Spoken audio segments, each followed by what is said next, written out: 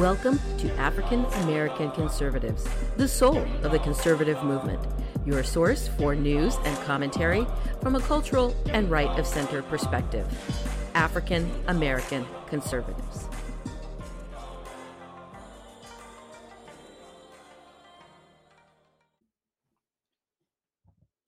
Welcome to African American Conservatives, the soul of the conservative movement. I'm your host, Marie Strotter, reminding you to go to AACONS.substack.com. There you will find links to this podcast, as well as our commentary and all of our social media platforms. So please bookmark AACONS.substack.com. And if you would like to support our podcast, you can become a paid subscriber right there at AACONS.substack.com.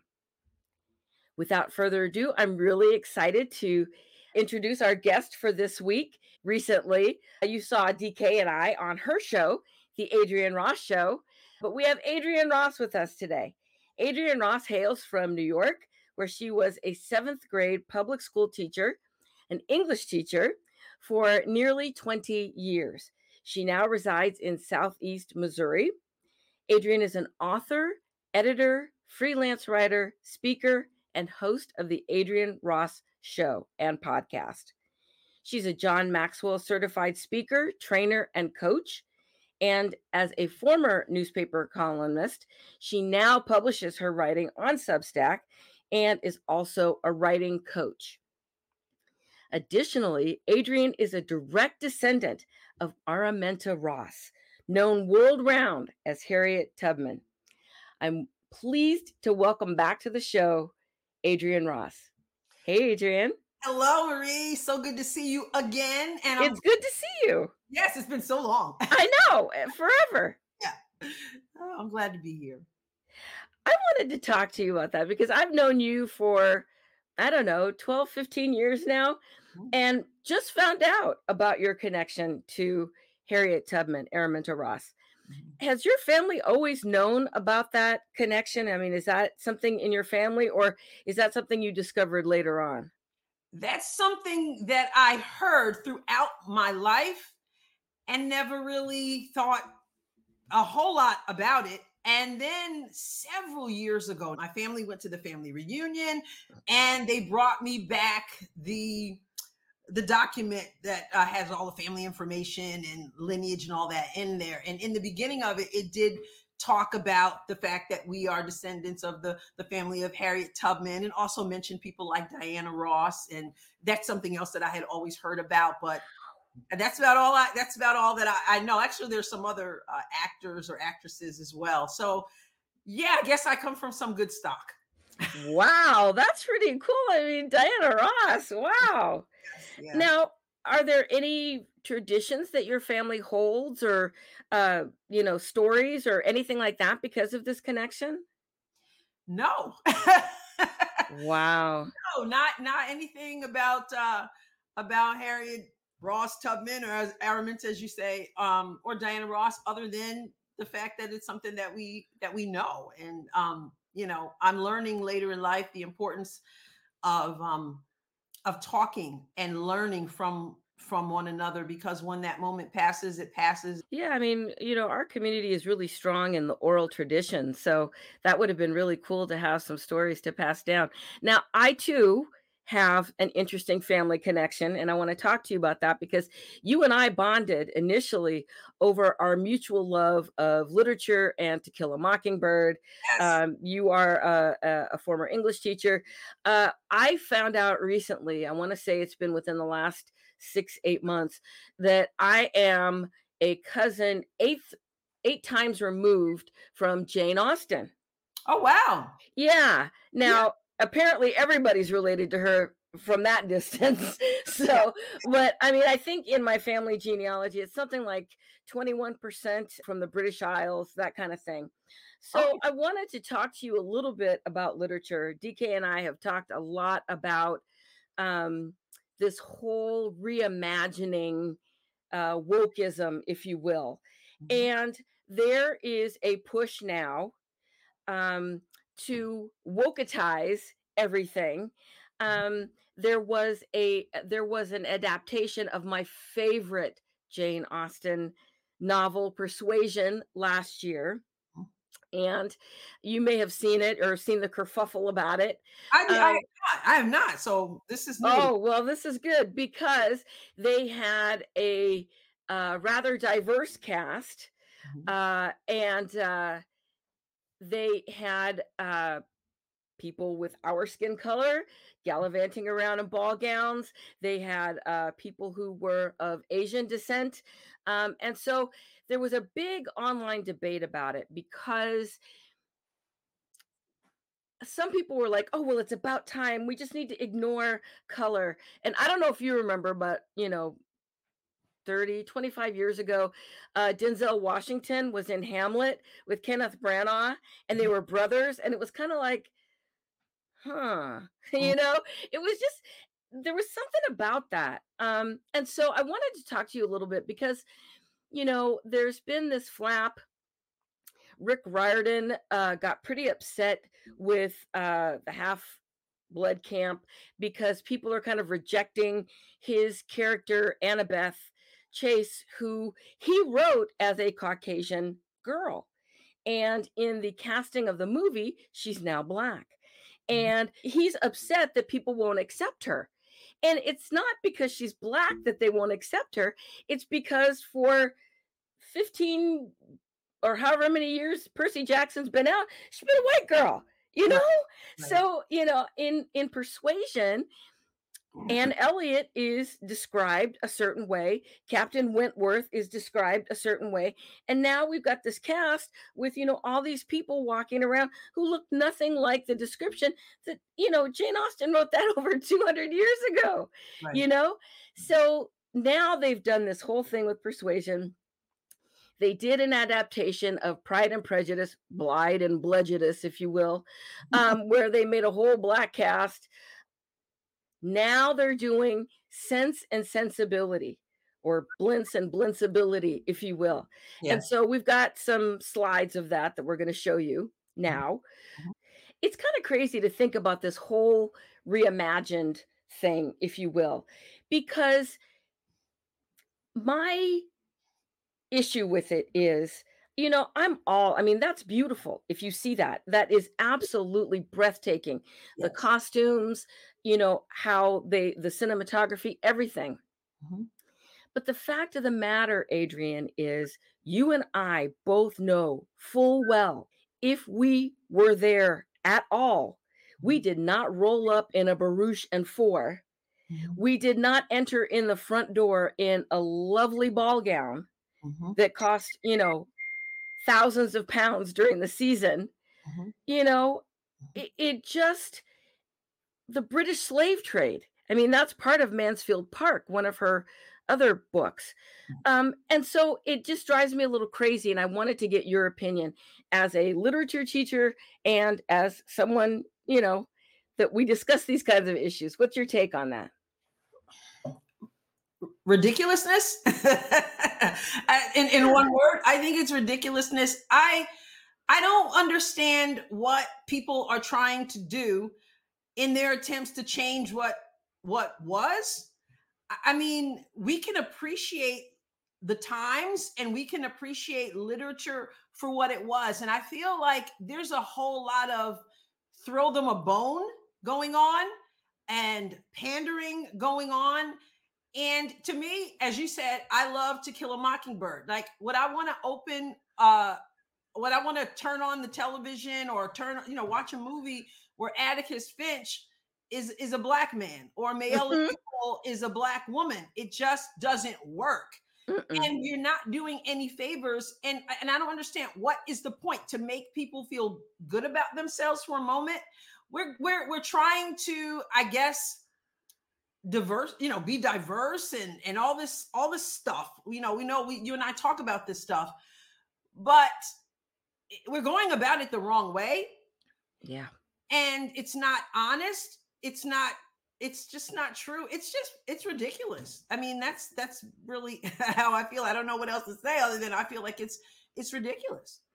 Well, to your point, it is pandering. And here's the thing, and you and I talked about this with DK last week when we were on your show, Mhm. bringing, all this whole um, ideology around removing statues. Oh, well, they were slave owners, so they don't deserve a statue. And, almost this revisionist history, right? Right. Or whitewashing, literally whitewashing the things that we do not like. Yeah. And here's the thing, I think it is cruel, and that's just my opinion, Mhm. to pretend that we were anything but what we were during that period of time. Come I on. think every girl is raised with the idea of dress up and imaginative play and being in a ball gown and, you know, um, I'm reading a book right now about a girl who was abandoned on her wedding day. She found out that her fiance was cheating, and she ran away from her wedding, and she sued a company that's like the Disney company. They gave it another name, but Right. she sued them because they built up her hopes of happily ever after, and you can be anything you want to be, and you're a princess, and this kind of thing. And that's kind of how I feel. It's like we weren't in ball gowns. We were not Right. invited to these soirees. And so it's kind of cruel, if you will, this reimagining to think that we were anything but what we were. And to the point that we discussed last week, Mhm. that, as you pointed out, there is a time that we are looking through the lens, at this Regency period Mhm. when they were involved with war with France and all of that kind of stuff. And to look through the lens of time and know what was going on with the slave trade and all these other things, it's it's disingenuous. And I feel like at some point when we do these kinds of things, we forget the atrocities and the cruelty. And I'm not saying that it could happen again, but then again, look at the Holocaust and what's happening in the Middle East now. So Yeah. I feel like when we do these things, we're not doing ourselves any favor. No, What do you think? of course we're not. And on one hand, they're saying that we want to constantly remind you of the atrocities. And then on the other hand, they're Yeah. do the revisionist thing. And you and I have talked, even in on my show, we talked about the importance of people being able to look and see someone who looks like them, and to have role models and to be able to identify and all that. So we get that. But that doesn't mean that we go back in history and switch what was. That means that here we are now. We can be creative and do things now where people can look and see themselves represented without lying and being, or to be kind, being disingenuous, to use your word. So there are ways to have that representation, the positive role models that you want, etc., without changing history.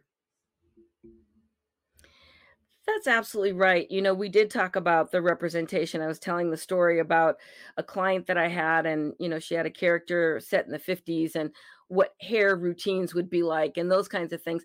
Because I felt it was important that my daughter be able to go into a bookstore or a library and see people on the cover that looked like her. And that's important. But this whole thing, like with, as I mentioned, the whole thing with Percy Jackson and making the Little Mermaid black and the whole kerfuffle around that, Mhm. it just is off-putting. And I'm not saying that you can't do those things, but DK and I have talked about this a lot with a lot of the comic guys that we've had on the show. Mhm. This whole thing about, making Superman gay, or, making Thor black, or whatever it is, it's Right. wokeizing it for the sake of wokeizing, and not any sort of, you know, um, the things that you and I would talk about, like plot development, or, those sorts of things where there's a necessity in the plot to Mhm. further it for a character to be able to do that. Mhm. And so it is pandering in a way, and it is this sort of, like we were talking about on your show, we're all colorblind now. Right. It's almost like their form of reparations. Yeah. You know, Yeah. that's why I use the term "throw them a bone." It's like we've got to make up for the sins of the past, and so this is the way that we get to do that. And it is off-putting. People and people are tired of it. It's like they want to watch a movie and just watch the movie. They don't want to see the agenda. They don't want to be like, you're pandering to me. Let's just enjoy certain things. And it's just, it's over the top, Marie. And it's why that people are so super sensitive about everything, because all this stuff is in your face all the time. It's ridiculous. It's ridiculous. One of the things we talked about with the comic guys is you go to a movie to escape. Right. It's this world that is in your imagination. If you've read the book, you can picture the streets of the town, you can picture the characters, you can do all of these things. But then, like you said, you've got, somebody's sexuality right in your face, or you've got somebody's whatever, agenda, and you lose that ability to escape. Now, I want to touch on something that you said, because you said it's like reparations. And I bring up this friend. He's a dear, dear, dear friend. I've known him 50 of my almost 60 years. And he is the head of this reparations thing in California. And I read yesterday that the San Francisco Board of Supervisors is going to meet to, now, California has been doing this whole thing. It's going to be $1 million, 0.2 that everybody that is Black gets. Then it was 5 million. California's been broke for the last, 20 years. So I don't know where they're going to get this money, but let's never mind that. We're going to reimagine that they've got full coffers, right? Right. So, but now the Board of Supervisors in San Francisco is going to issue some sort of proclamation formally apologizing to the community. That's different than $5 million. Not that I believe in reparations or any of that kind of stuff, but what's your take on that? That's kind of crazy. Listen, if you want to give me reparations, bring the money. Yeah, right. I'm not going to say no. That's crazy. Not that I agree with that either. So they're apologizing to current Californians. Is that what you're saying? They're apologizing to the Black community, I guess, in San Francisco. They're issuing a formal apology so that San Francisco's on record, which is interesting to me, because are they now going to apologize to the Asian community? Because Transcontinental Railroad and all of the things that happen with the Chinese community, I mean, why single us out? Maybe our special red phone rang? I don't know. Maybe the Asians are next. I don't know. Maybe they're going down the line. It's ridiculous. I feel like I've said that word like 5 times already. You know what, Marie? This reminds me of when police officers, not to get on a whole different tangent, but police officers were going to Black people, or they were kneeling down in front of them and they were apologizing for things that they did not do. It's pandering, and I don't think anyone, well, I guess there are people who feel satisfied in that, but I certainly wouldn't feel satisfied in you apologizing to me for something you didn't do, and you didn't do it to me anyway.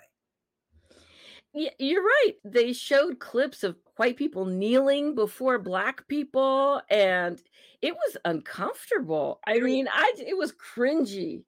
It was cringy. It is. It is. And some people though say, "Oh, it's a good thing, and you're making up for the sins of the past." And I said, "How is it a good thing?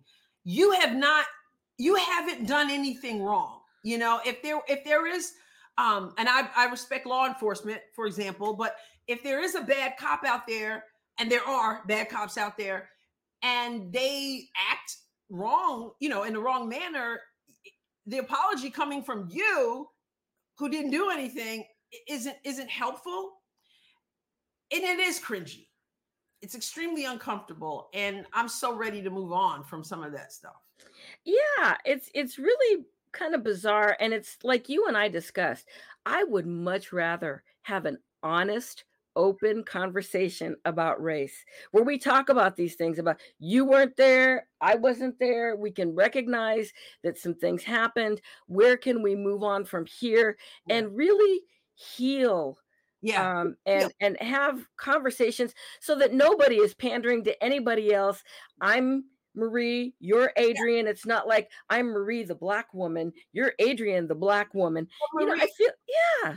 do we really want to heal? And I say that because if we heal, then we have to move on. Yes. And there's something to be said. I know there's a spiritual principle of repentance for the nation, repentance for the unborn babies who've been killed in the womb. There's something to be said for that. But it's not. It's not. So acknowledge what happened. Now, how do we heal? How do we move forward? Instead, we are reliving and reliving, and then next year you're apologizing again, and next year you're apologizing again, and we don't take responsibility for where we are now. Let's see how we can take the history and learn from it and then move forward.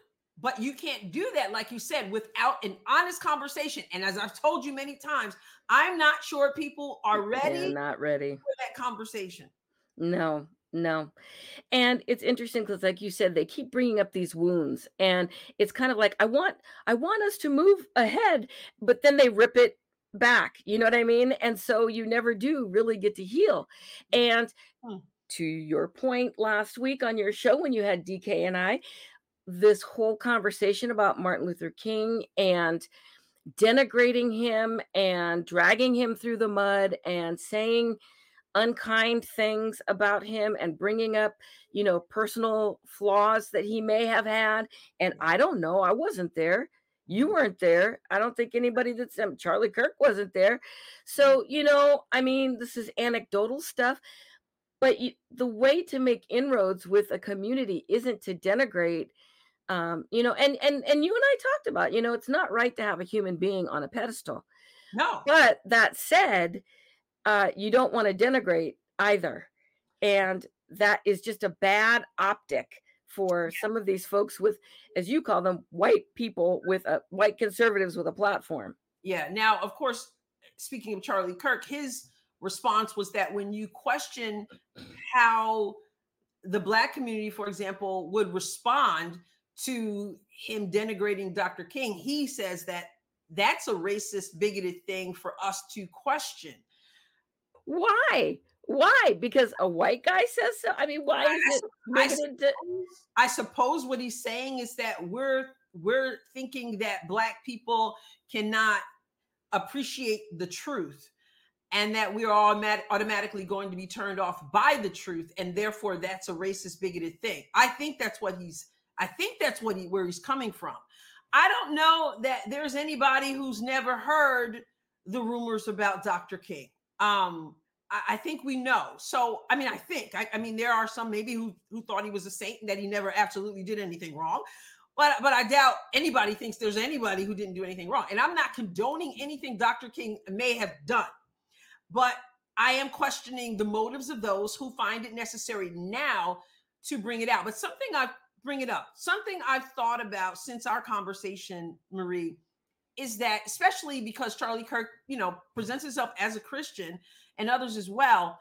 And I'm not saying people shouldn't be called out when they do wrong. What I am saying, though, is I don't know where Dr. King, if he did those things wrong, I don't know what his relationship was with God. I don't know if he did wrong and then repented.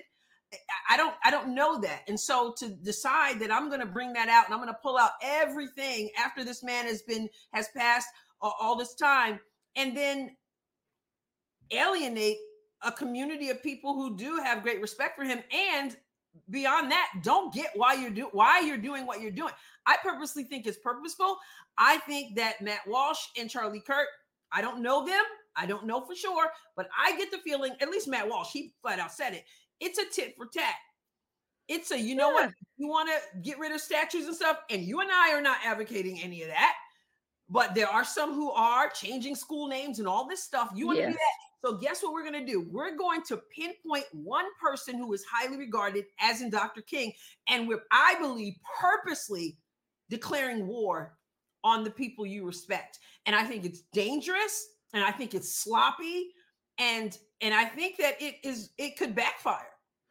I absolutely agree with you, and I don't understand, as we talked about on your show, what the motive or animus behind that is. Like Mhm. you said, other than just this kind of tit for tat sort of thing. And you're right. One of the things that I said on your show was that, I'm not in the market for a personal savior. I already have one.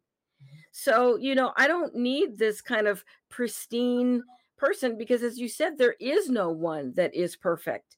Yeah. So, that Well, whole obviously they don't need one either because Charlie Kirk supports former President Trump, and he's not perfect either. Not, and no. I'm not, and you're not, right?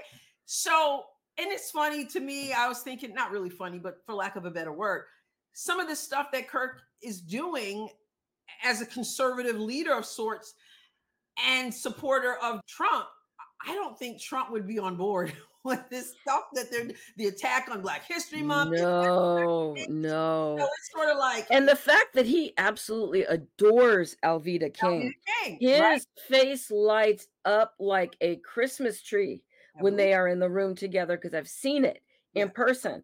right. So, yeah, So that it's sort was of like bad. I don't think that. I mean, not to say that he owes it to him, but I mean, I don't think Trump would get behind that those kinds of tactics, and of course, all that he did for the black community as well, meaning Trump, of course. I want to turn a little bit to that point. A great segue, thank you. You're welcome. Because the polls are out now, and they're saying that African Americans, Black people in general, are starting to turn away from the Democrat Party. Their eyes are, the scales are falling off of the eyes. What do you make of that, and what do you think it portends for this election year?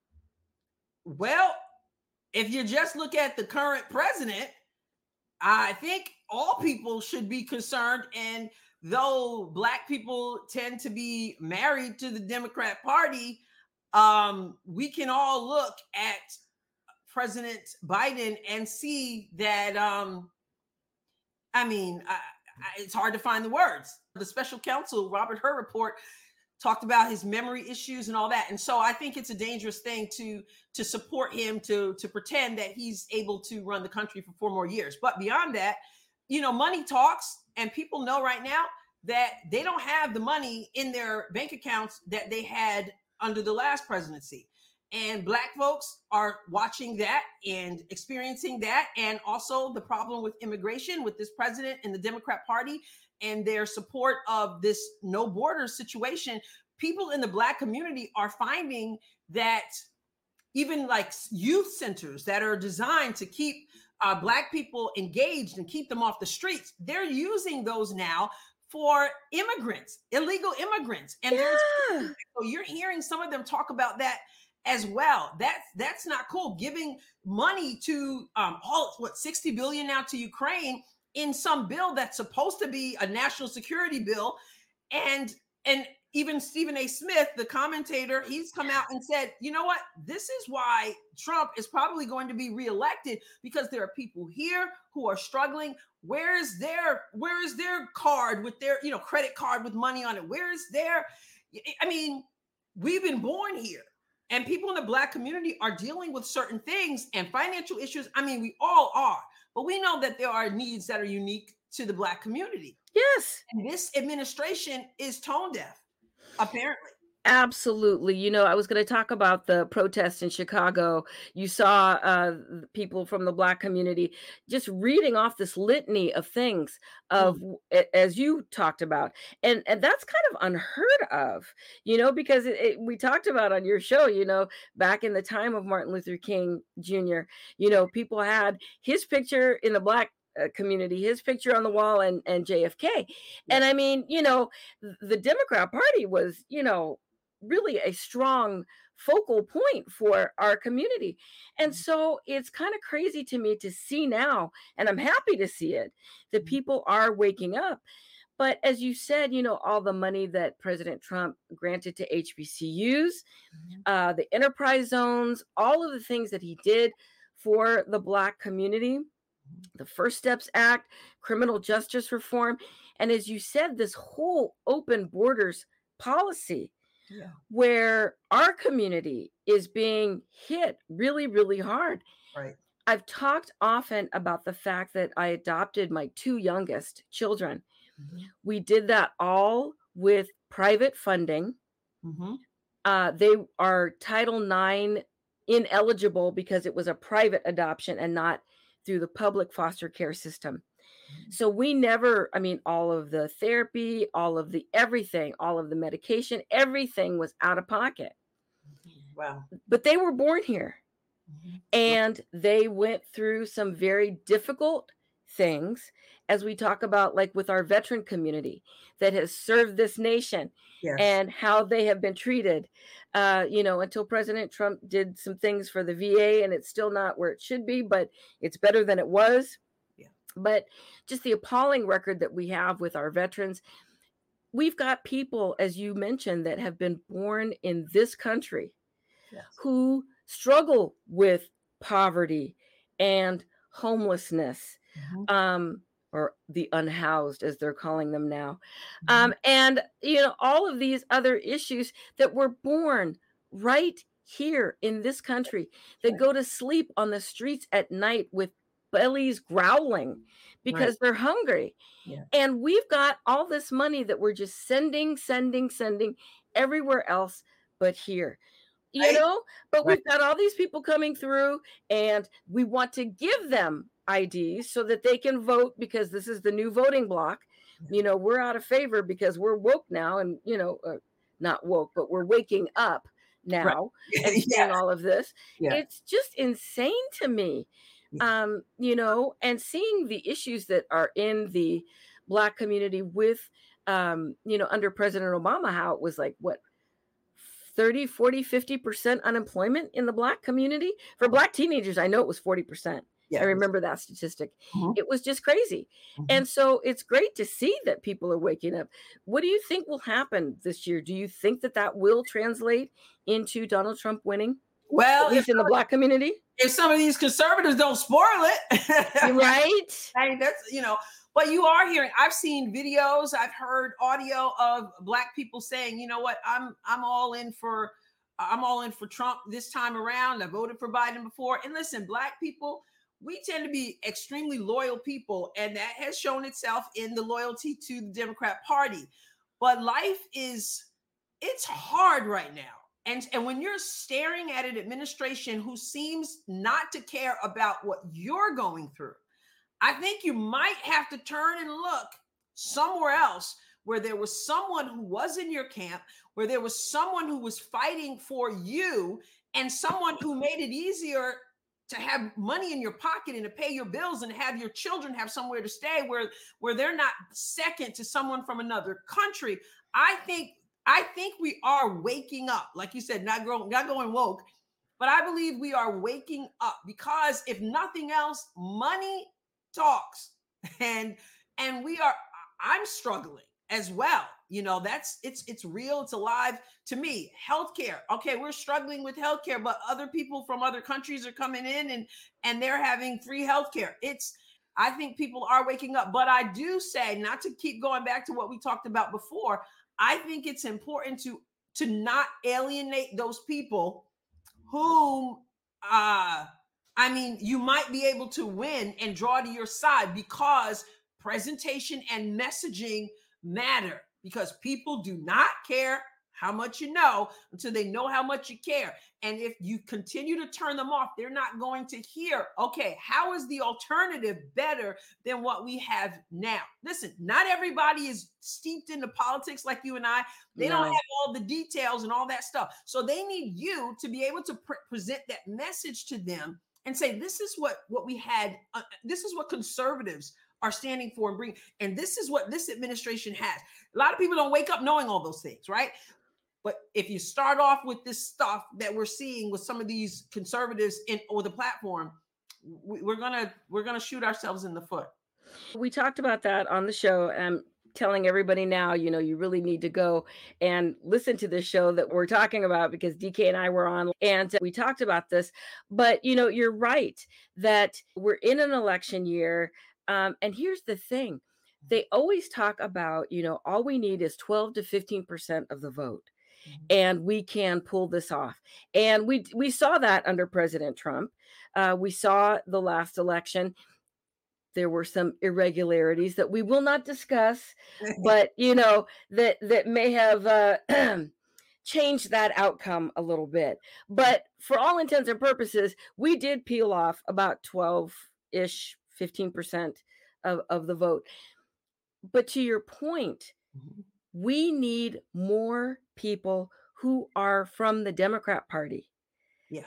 to cross over. And so it's not that you're talking to people like you and I who can weed through all of this garbage that we're seeing from these conservatives with this platform. Yeah. You and I are steeped and we're in the news cycle 24/7. We know all of this stuff. But for your average voter Yes. who, lives on sound bites and those kinds of things and what they might see in the liberal media, Yes. you cannot have these people denigrate people that are held in high esteem. Yeah. And so it really is, like you said, shooting ourselves in the foot. It is.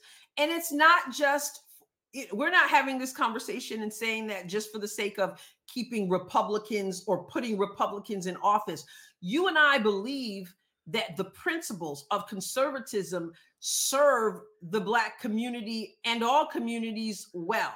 But again, it serves the Black community well also. So that it's not just about, we want to keep these Republicans. Listen, I say both parties can be a hot mess. Okay. Yes. But I want principles that are going that align with my principles. I don't want to be voting against my principles. And many, unfortunately, Black people Yes. identify as Christians even have looked the other way in terms of that, because they have this mindset that Democrats, they're supposed to be Democrats, and they have this mindset that Republicans are racist. That's their mindset. And so when you come out again with, oh, Martin Luther King is a horrible person, and you come out with, like Michael Knowles did, start right off saying Black Yes. Month means nothing to anyone. When you do that, it doesn't You're alienating people. cause, but it also doesn't help individuals who are going to shut you off right away. And there will be people who will say, well, then that's their problem if they shut, that's their fault. No, we're all like that. How you step to someone matters. It really does. It's like communication 101. That's absolutely right. And because we see these politicians every 4 years, they come to our Martin Luther King Jr. breakfast, they kiss our babies, take pictures, and then you don't see them for 4 years, right? And then you've got their mouthpieces now saying that nobody cares about Black History Month, and Martin Luther King was a terrible person, and blah blah blah blah blah. So what are we supposed to do with that information? Like you said, I mean, if you and I are having this discussion and we are engaged as conservative voters, what do you think that does for the average African American voter? Yeah. When you see all that and you hear all that and you see all this money, like you said, going to people who are here illegally or going to another country, and we've got kids that are hungry, we can't pay our bills, those sorts of things. So yeah, you're absolutely right. It's in the presentation. I often think about Heathcliff Huxtable, and I remember him having a conversation with Dabness, who ended up being Vanessa's fiance that showed up out of nowhere. Yeah. And Heathcliff said, Dabness, what do you like to eat? He said, you like a steak? Oh yeah, I like a steak. You like potatoes? Oh yeah, I like some potatoes. He said, okay, so I got the steak made, and how do you like it made? Okay, I have it on the plate, and I've got the plate decorated. I got the potatoes on the plate and all that stuff. And he says, oh yeah. He said, and then I put it in the garbage can lid, and I hand it to you. And he said, and then Heathcliff says, it's in the presentation, isn't it? That's right. And he said, and that's how Vanessa brought you here on a garbage can lid. But that's right. That's how some of the conservatives are presenting the conservative message. We've got a good message. If we would abide by the principles, they're really good. And as you said, they align with our community values. I mean, we value traditional marriage. I mean, I lived in California, as you know, for most of my life. It's only been the last 3+ years that I've lived here in Texas.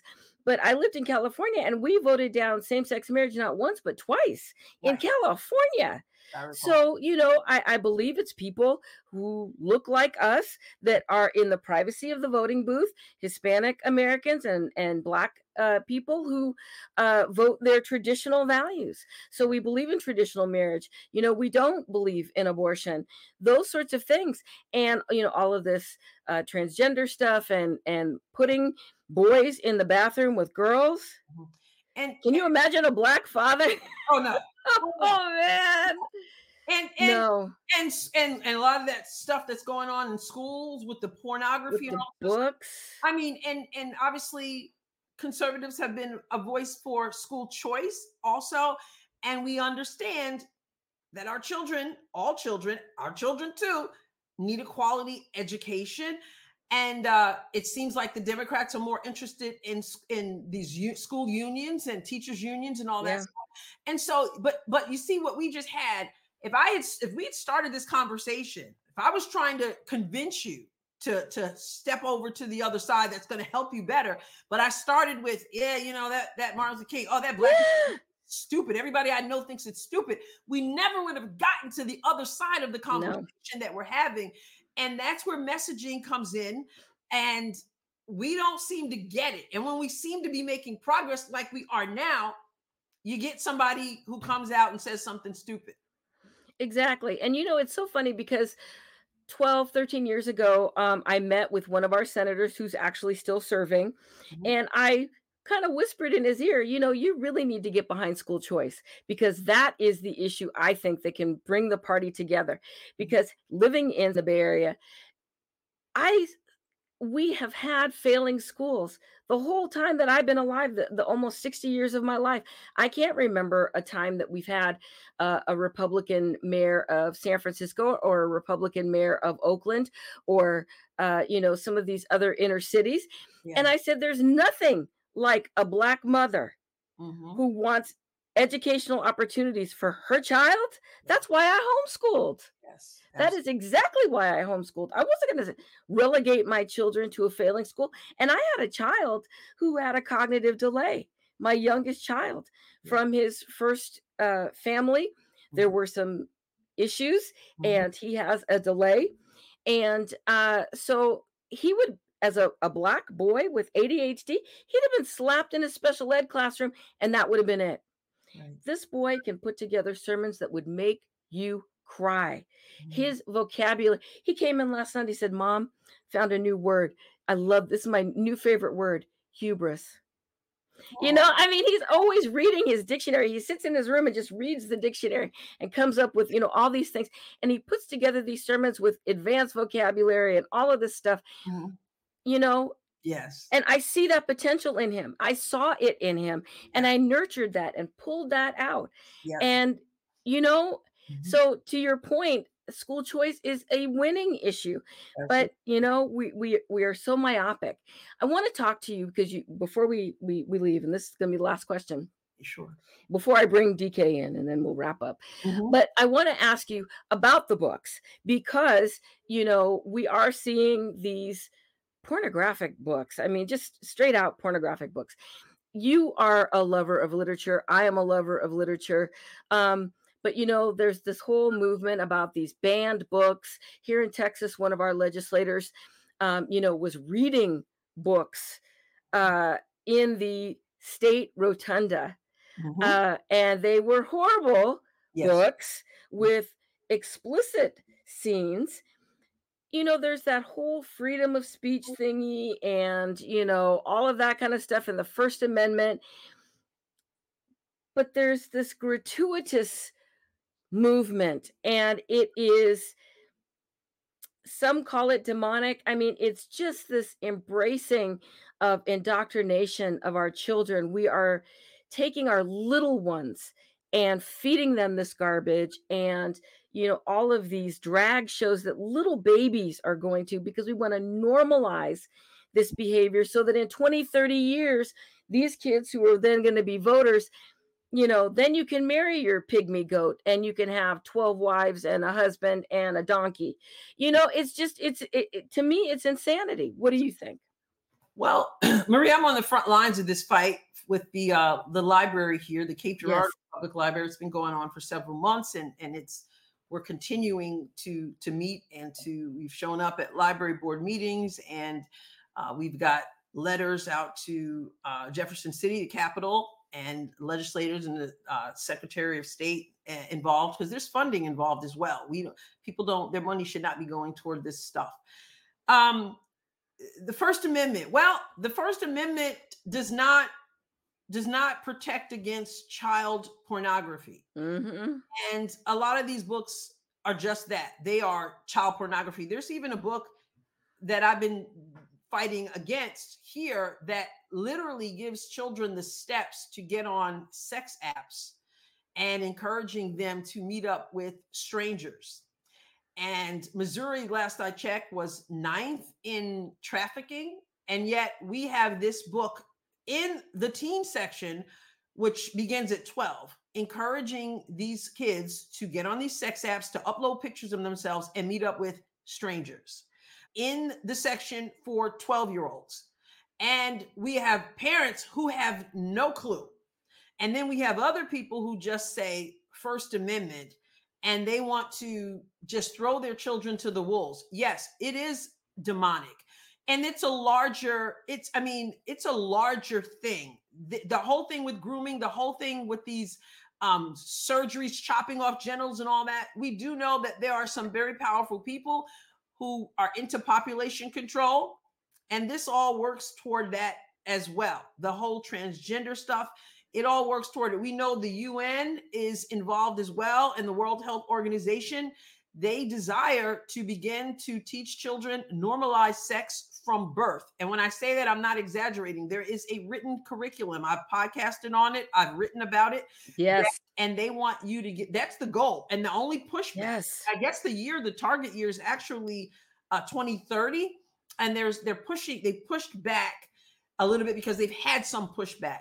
But there is a huge agenda, and it's not innocent. It's sick, and parents need to wake up, and people need to get involved. We refuse to stop fighting. It's been a fight. It's been a battle. The library has just recently changed their rules so that we won't be able to comment at their meetings. Then we have the opposition coming out at meetings as well to push back.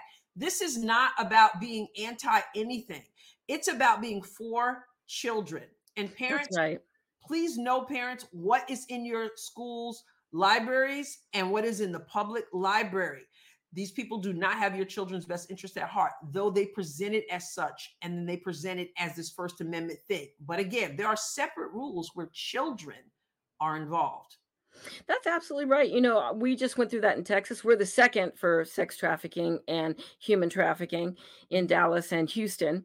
And we went through this. We had the Reader Act, HB, I think it's HB 900 in Texas here, and got that passed. And we also got it so that library textbook vendors had to have approved curricula, because it was that bad that there were things that were being put in to our books. But you're right, it really started with the pandemic. If you can say that there was a blessing in that, it's that kids were at school, at home, online with Zoom, and parents are like, what is that I hear in the other room? Yeah. And began to hear that there were some things that were quite concerning. So that is a really huge issue. Now, before we bring DK in, I want to talk to you about where our listeners can find you online and follow your work. If you're just following us now, tuning in now, our guest has been Adrienne Ross. So Adrienne, where can our listeners find you? Well, first of all, they can find me on the podcast that you were on, you and DK. And that is The Adrienne Ross Show. And we are on YouTube as The Adrienne Ross Show. So you can go there on all the podcast platforms. But also, if you go to my Substack, that is adrienneross.substack.com. The podcast is housed there, but also my writing is there. So you can read my writing. You can subscribe again to adrienneross.substack.com and check me out there. So I'm on social media, Adrienne Ross on Facebook and Adrienne 2012 on Twitter. I don't do a lot on Twitter, but now the social media platforms as well. But as far as my reading and my podcast, you can find everything right on that Substack. Excellent. Thank you so much for being our guest. And now we're going to bring in the man of the hour, DK. DK, what's up? Hey. How are you? How's everyone? Been a little while. Yeah, long time. I just wanted to double back to what you two were talking about earlier, because today I learned something that just blew my mind, because I was on the wrong end of this debate for such a long time about major literary characters being race swapped. You know, Jane Austen characters suddenly are black and Shakespearean characters are suddenly black, and so on and so forth. And I always assumed that that meant that there were no black writers creating black characters. And then I looked to see, much to my surprise, I was completely wrong. That there is a great literary tradition in the black community. And here are some of the recent greats. You see August Wilson, playwright, winner of 2 Pulitzers. Colson Whitehead, novelist, winner of 2 Pulitzers. Toni Morrison, one of my favorite writers, who was a novelist who won a Nobel and a Pulitzer. Lynn Nottage, who was a playwright, recently won a Pulitzer. And Tracy K. Smith, who was a poet, who was a winner of a Pulitzer and a poet laureate. So I just wanted to interject that in the discussion of these race swap characters, because we do have a rich literary tradition. We do have great writers, great poets, great playwrights, great novelists, and so forth, who are more than capable of creating strong black characters, interesting black characters. So turns out we don't have to be piggybacked onto white characters, and which, if you think about it, is probably extremely condescending. I mean, I've no disrespect against Jane Austen or Shakespeare or William Faulkner and all these other great white writers, but we have our own writers, and we have our own writers who create black characters. So do Asians. Asians have great writers, and they create great Asian characters. Hispanics, go on down the line. So I think that's a interesting way of looking at all this race swapping controversy and how condescending it really is. They create Sense and Sensibility with 2 black actresses as if we need that. We don't. We have black writers who create their own novels and their own characters, and more than worthy of the kind of attention that we're giving to this Sense and Sensibility remake. So I just wanted to throw that in the pot. Can you imagine Toni Morrison? I know there are people who have issues with Toni Morrison or what her politics were or whatever. Amazing writer. I mean, I literally would read Toni Morrison and would have to pause and take a breath because she could construct the sentence like nobody's business. But can you imagine if they took one of her characters, strong black character, and swapped that character with someone white? All Hades would break loose. Can you imagine The Color Purple with a white protagonist? Right. Celie, can you imagine Celie as white? That's crazy. No, it wouldn't work. It wouldn't work. And one of the reasons why they would never do that, because they would never be so condescending toward a white audience as they are to an audience of people of color, specifically black people. So, yeah, I find it, when I see something like that, I do find it offensive. And like I said, we don't need it. We shouldn't have it. I understand that sometimes the intention is supposedly good, but it's good in a way that's almost like a pat on the head, as if we're not accomplishing anything worthwhile on our own. So they think they're doing the right thing. They think that they're helping.